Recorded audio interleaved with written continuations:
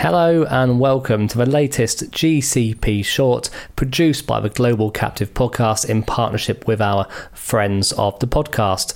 This week we will be hearing from three leading industry players on the evolution of captive utilisation, how the challenges have changed and what the future of captive programs looks like. I was delighted to be joined by Andrew Bradley, formerly Head of Group Risk Services at Nestlé, where he spent 40 years, including 10 years as CEO of their Swiss-domiciled captive Intercona Re, Sierra Signorelli, Chief Underwriting Officer for Commercial Insurance at Zurich, and Paul Verman, Head of Captive Services for Zurich in Europe, Middle East, Africa, Asia Pacific and Latin America. You can find more information on our free guests in the episode description and on globalcaptivepodcast.com.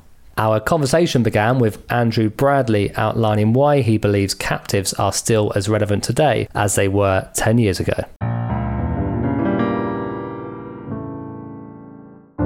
I think the fundamental reasons for setting up a captive are still valid today as they were 10 years ago. I believe that they should be part of a clear long-term risk financing strategy. Obviously, as long as your management and your company, your CFO, are fully aligned and are prepared to commit to this over a longer period. So I don't think there's much point in setting up a captive to come in and out of the marketplace. There are obviously downsides to doing this and upsides, but I'm convinced that over a long term, a captive risk financing structure makes perfect sense. You need to have a clear objective. And I think as we've all seen, even if there was a very soft market over the last 10 years, captives have still grown. And insurance companies aren't charities after all. So if they're making money on your business, if you transfer it to insurer, surely if you're transferring that to your own risk financing vehicle, it makes perfect sense. Not only that, you should be having better data by reinsuring that yourself within your own reinsurance captive. So better premium data, better claims data, better risk evaluation data to help you manage not only the captive, I would suggest that the information that you can glean from a captive should really help you manage the risk and provide loss prevention services to help you manage that risk far better going forward. As I think I mentioned, the reinsurance captive should be the cornerstone of any risk financing vehicle. But to me, loss prevention is key. It shouldn't just be about taking premiums out of the insurance market. It should be using the captive as a loss prevention vehicle for the future, getting that data to manage it properly and improve the overall risk, thereby improving the risk not only to your own captive, but also to the insurance market for the insurance that you're placing above the captive retention. We should also mention insurance has never prevented a loss. And fundamentally, we really don't want losses. We really want insurance to be a second form of defence, not even the first form of defence. That should be loss prevention and preventing losses at all levels. I would suggest that captives can be used not only for property casualty, but also other lines of business, particularly employee benefits. And this has been a bit of a bugbear in the last few years, trying to get captives to take employee benefits within the risk financing vehicle that companies have got. I see no reason why that shouldn't apply, because it's no different really from marine, motor or property insurance. Thank you for that, Andrew. I mean, Sierra, from the Zurich perspective, why do you see captives as still very relevant today and for the next 10 years? So at Zurich, we have the pleasure to serve around 240 captive customers around the globe. And similar to the rest of the market, we see this portfolio growing. We see it growing really in two primary areas. One, with experienced captive owners who have established expertise, and that expertise allows them to expand the use of their captive either by increasing their share of lines already seeded or by assuming new additional lines of business to their captives. We also see growth through mid-sized corporations who'd like to explore alternative risk financing solutions, such as virtual captive solutions. These types of arrangements can be suitable for organizations that want to benefit from alternative risk financing, but don't necessarily have the scale to set up their own captive. I think the point that Andrew made around using the captive to improve loss prevention is really important, because from an insurer perspective, where we see companies using captive and taking on risk, we see a better alignment of loss mitigation mentality being applied. So yes, based on our experience, I do believe the captive solutions are very relevant today and will stay relevant in the future. Thank you, Sierra. We've heard a lot then about the kind of the positives and the benefits of having a captive, but of course they can be sophisticated operations and there can be a lot of challenges that come along with that. So Andrew, in your experience, what have been some of the challenges that you've experienced running a captive, and how did those challenges evolve during your time overseeing a sophisticated captive operation? Well, when I started with a captive, my hair was jet black and now it's really grey. So I think there are seriously some challenges. I mean, it's got more and more difficult, I think, over the past 10 years to run a captive because obviously there are more issues about compliance, BEPS, tax, audit, solvency, investment strategy, solvency. So it isn't necessarily that easy. And I think you really need to have a strategy and a plan as to what you want to put into your captive and in what time frame. Because to do everything at once, I think, would be quite a challenge. Many years ago, captives were really treated like a cash box. But in these days, you need the help and assistance of other departments within your company, the tax people, finance people, corporate compliance. There are so many interactions with other departments in big companies that you really need to form a proper team. Added to which, there have been demands to put outside board members on your captive, so selecting those board members, including them into the captive board, and even running the captive boards is quite a challenge. I remember the days when it was really done round a coffee many years ago, and now that simply isn't the case. It has to be really professional.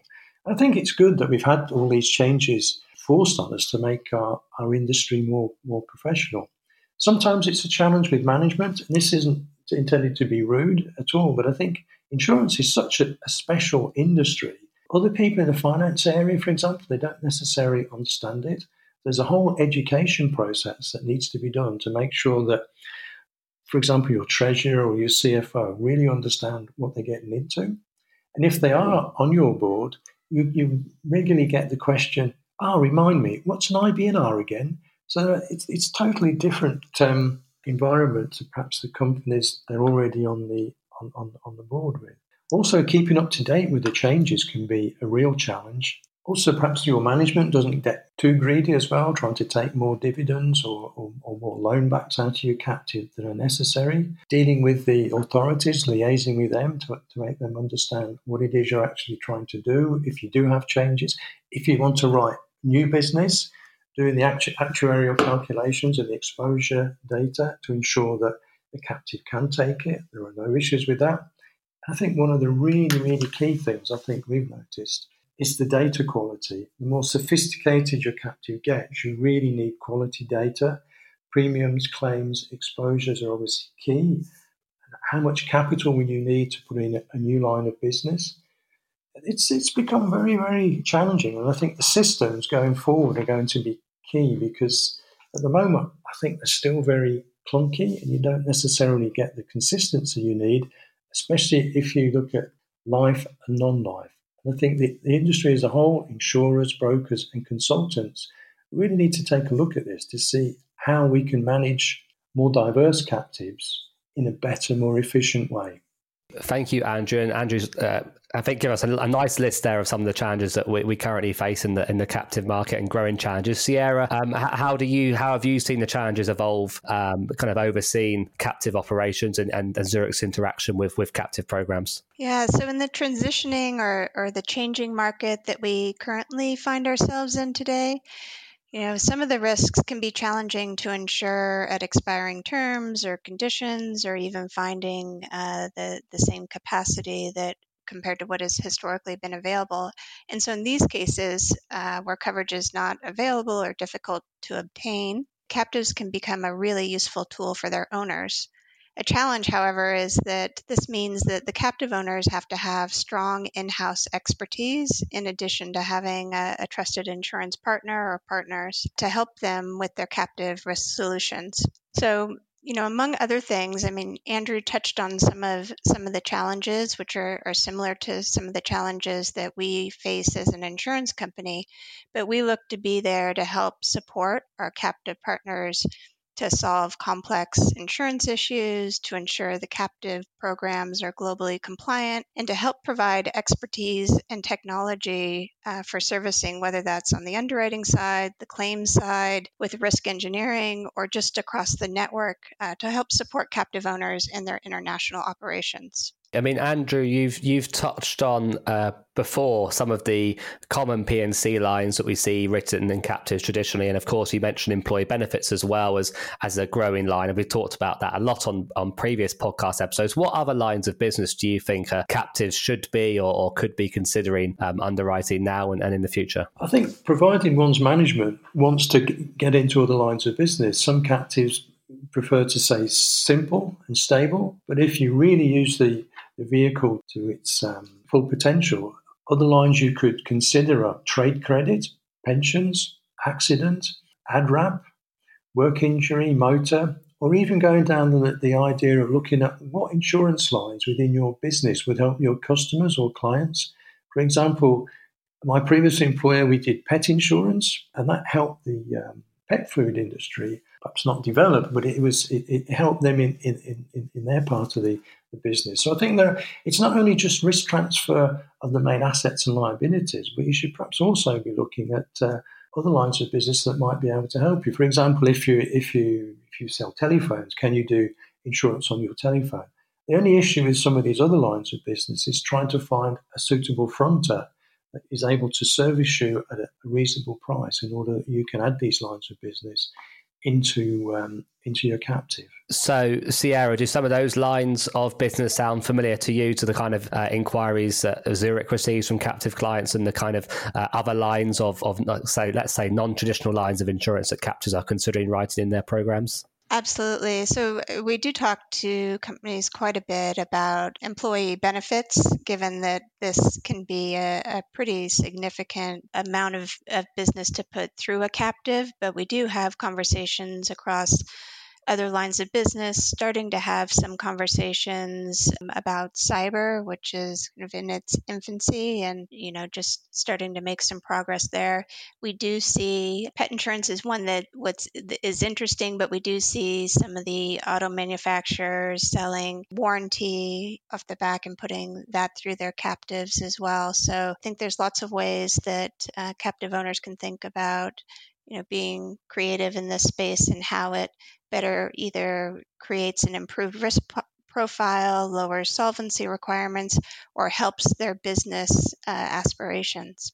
Well, I think that's given us a really nice outline of what captives can do at the front end and what the kind of products they can provide to their parents and the different insurance products they can even provide to their parents' kind of affiliate businesses and partners as well. But of course, there's also another side of the captive, which is the back end to make all of that possible and lots of the reinsurance strategies out there. I'm delighted to say we've got Paul Verman with us as well. So, Paul, I'm just interested to know kind of what are some of the common reinsurance strategies that we see captives deploying today? Well, Richard, this is an interesting question, no doubt. In my view, captive owners will choose between two strategies. Firstly, to keep on non-proportional reinsured exposure on net, protected, of course, by single or cross-class aggregates.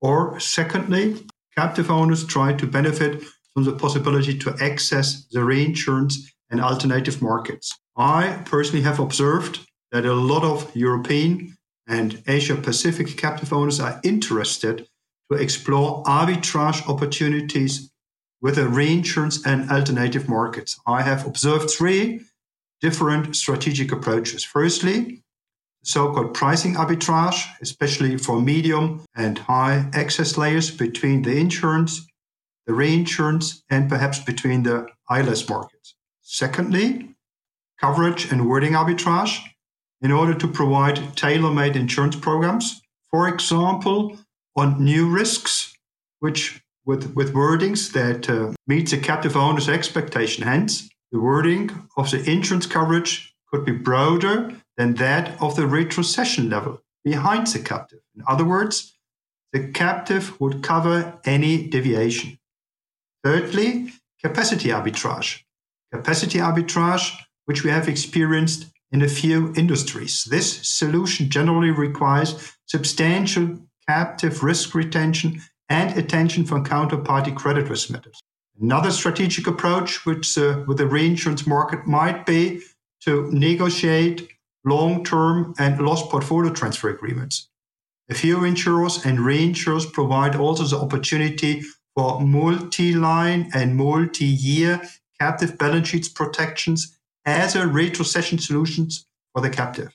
Prior to initiating arbitrage strategies, I would recommend to captive owners to perform so-called captive health checks, whereby complex underwriting and actuarial analysis are used in order to explore how much new and additional exposure on gross and on net may be appropriate to a customer from an economical point of view, considering the solvency requirements. Fantastic, Paul. And then I guess a nice way to finish this discussion is to look a little bit more into the future in the next 5 to 10 years. So how do we expect to see reinsurance strategies change, or do we expect to see different kinds of new strategies come to the market in the next 5 to 10 years for captives? Well, since captive owners have become over the last 2 decades much more experienced in alternative risk instruments and of course mature, we have experienced that our captive customers have increased their captive involvement. Currently, they cede across their international programs around 80% of 100% of their entire written gross premiums to their captives. Captive customers explore consistently whether they can increase their captive share on a gross and on a net basis. Therefore, I see a captive as a strategic door opener to the reinsurance markets. Furthermore, the holistic view, mentioned already by Andrew and by Sierra, will become more popular, no doubt. Various benefits can be achieved by following such a strategy, including underwriting profits, additional risk management insights, optimization of local coverages, and diversification of the entire captive portfolio. And we have experienced that under Solvency II in Europe, the highest benefit of the diversification for captives can be achieved by bringing together non-life and life exposure. Another possibility to make additional use of a captive is a development of fronting solutions in order to strengthen the core business of the captive's parent. And I fully agree with Sierra's observation that medium-sized and international operating companies can benefit of virtual captive reinsurance solutions. In this market environment, in particular, I personally anticipate also an increasing interest by large middle market corporates to use alternative risk financing instruments. In this regard, I would like to mention the 2 surveys of the risk management associations in the UK and Germany, carried out beginning of this year, showing that the majority of the members of these associations, in UK 65%, in Germany 53%, are exploring alternative risk transfer solutions, including starting to or increasing the use of captives for their 2020 renewals. Finally, the development of reinsurance strategies of captive owners will always be determined by the market environment in order to follow the main goal of a captive, the optimization of the insurance structure for all of their affiliated companies and managing the insurance cycle.